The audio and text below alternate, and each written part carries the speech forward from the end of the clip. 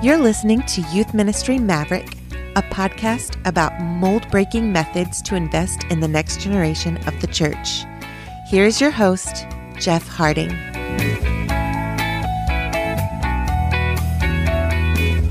What's going on, everybody? This is Jeff. Welcome back to Youth Ministry Maverick. You're listening to episode 99, Rethinking Summer Camp Content. Hey, everyone. We're in the middle of summer, and so some of you might have already done summer camp. Some of you might have it next week. Everything's already planned. Everything's already in the books and ready to be done.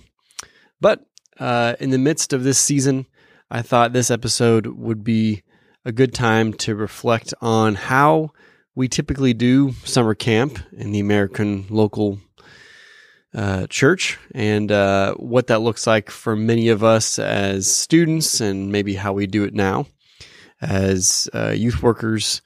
And doing summer camp this summer for me definitely looks a little more hands-on, as I shared in the last episode. I'm helping lead our youth ministry right now during an interim time. And doing youth camp, summer camp, is going to look a little different for us this year and a little different from how I've ever done camp. And that stemmed from talking with our speaker and thinking through just kind of what students take away from camp. And whenever you do something as foundational to ministry rhythms as a camp, it's kind of a one package, like, well, I know what we're going to do. We're going to have sessions in the morning, small group time, recreation. You're going to have sessions in the evening, small group time, late night activities, all that kind of stuff. And there's some variations in there. But for the most part, depending on how long your camp is, you're going to have anywhere from 6, 7, all the way up to 10 sessions with everyone all together. And for the most part, at least for the majority of camps that I've ever been to, all of those sessions have a sermon or a message or specific passage from scripture or theme of whatever that message is. And that's a lot of content, right? On a weekly basis, we try to make sure that our students engage with the content that we have. And I know it's a contained environment when we're at camp, and depending on your phone policy or the signal at the camp, there's limited distractions. So you're able to kind of get more bang for your buck with content and the attention and focus of the students and them thinking through the content that you have for them. But when they go back home, right, during the school year, one of the main things that we try to instill in teenagers is a daily, weekly, regular rhythm of walking and growing in their faith. And so how do we set them up well to do that? And can camp be a catalyst for that behavior and that rhythm and that heart transformation and rethinking through the perspective of how they grow in their faith? Well, yes, I think it can. I think we all think that it can. And so what's the best way to structure the content, the clubs, the gatherings, the worship time for your camp? Now, I've been to camps, I'm sure several of you have as well, where maybe in the afternoon there's a seminar time or there's some classes that you can do. But if it's just sort of a regular layout camp and you have a morning session and an evening session, is the approach of doing two different messages, yeah, maybe it's the same theme throughout the week, but multiple messages in one day to try and get them to understand what a theme is that the best way to approach it? It can be based on your group.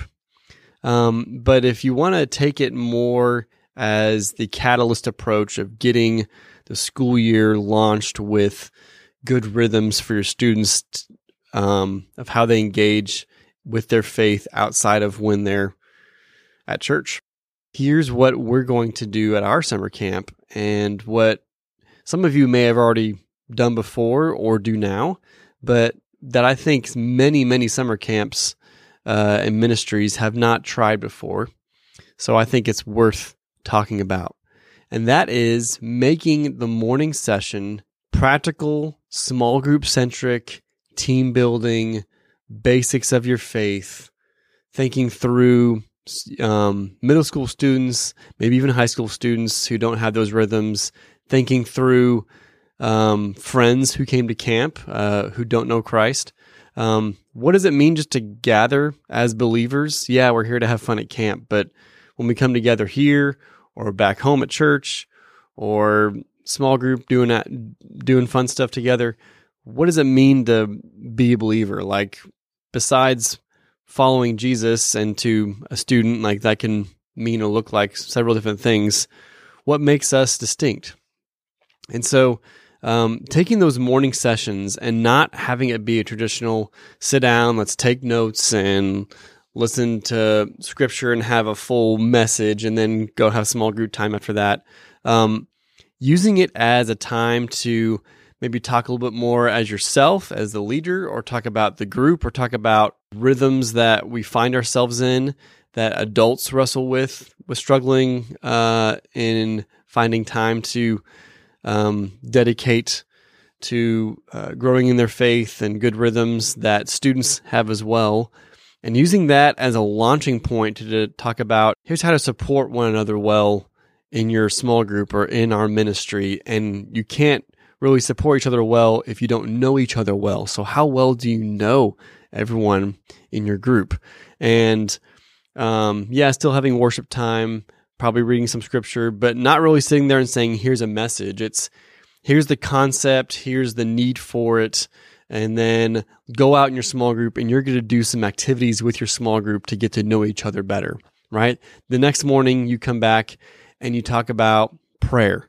There's structure to prayer. Here's why Jesus prayed this way. But in your daily life, like, looking in Thessalonians and thinking through, pray without ceasing. Okay, that doesn't mean you walk around with your eyes closed all the time, like ignoring everyone else.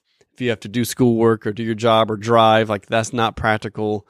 What does it mean to pray without ceasing? How do we have an attitude of prayer? So the next time you gather, talking about quiet time or devotional time, and you can sit down and have structure to it, but also when you're walking in nature, or hey, today when we're walking out to the lake, looking at just how God created everything, how God created you and me, just taking admiration for that and giving praise to God for that.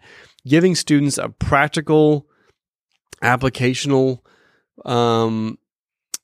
tool and perspective on how to do something, as well as the spiritual structure of why we do it, the purpose of it, and why it's good and necessary, but giving them the spiritual and the practical together.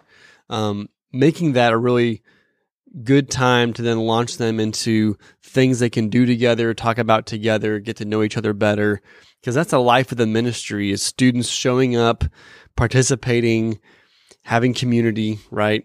And whether you find yourself in a season of transition, leadership-wise, or you have new students, a lot of new students, anything like that, this kind of structure can really benefit those students. It can benefit the leaders in getting to know their students a little better, and getting to know their leaders who are running the ministry up front as well, and really kind of reinvigorating the life of the ministry. The people who are showing up, let's support one another, let's learn how to do these basics of the faith well. And then the messages and sessions at night can take on more of the traditional, typical camp message, small group time, with links to, hey, this morning we did this, right? And be able to link the two together, so then that helps propel the conversation into a deeper level of dialogue, and really getting to talk through and understand and own their faith. And so whether it's summer camp, which typically is the longest kind of getaway that you do, because winter camp, maybe it's over a long weekend, so you have 2 full days, not counting travel days and everything.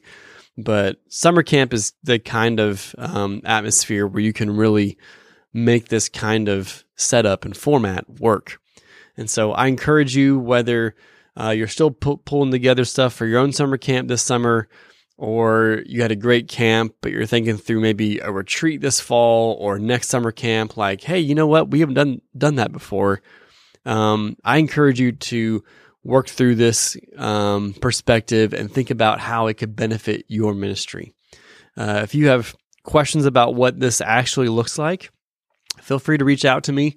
I can give you basic notes and format of what we'll be doing at our summer camp here in about 3 weeks. So yeah, that's it for today's episode.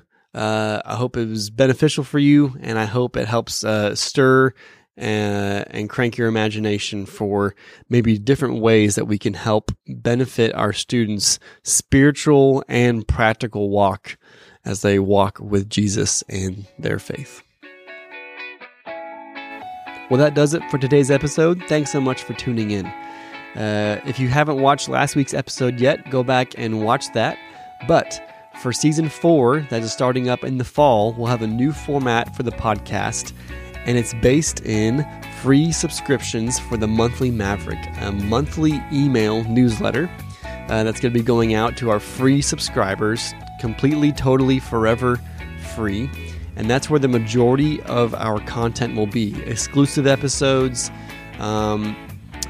studies, breakdowns, small group questions, games, reflections, all of that will be in that monthly email. For those who aren't subscribers, you're going to probably have a monthly episode that'll be public and available, maybe one every 2 months. So you want to make sure that you're a free subscriber. Go to youthministrymaverick.com or click the Linktree link in our social media profiles. Find that button, hit it, and subscribe, and you will be all set for season 4 in the fall. Also, for the next several weeks, those who sign up for the free Maverick monthly subscription will be entered into our episode 100 giveaway. This is episode 99, and so episode 100 is coming up. That is with very special guest Mark Matlock, talking about wisdom and creativity, and there are a ton of amazing prizes for our episode 100 giveaway. A free year of Youth Ministry Booster, tons of books, content, curriculum, and more. There's a whole lot that's available for the winner of that drawing, and the way that you enter is by becoming a free Maverick monthly subscriber.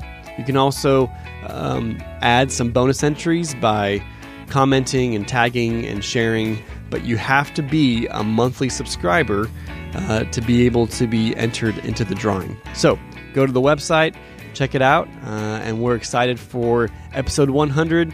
Very cool milestone, a new format in the fall, and you have to be a free subscriber to do it. So go become a free subscriber, check it out, and I look forward to talking with you more and equipping you more for the benefit of the next generation of the church. We'll see you later. Adios.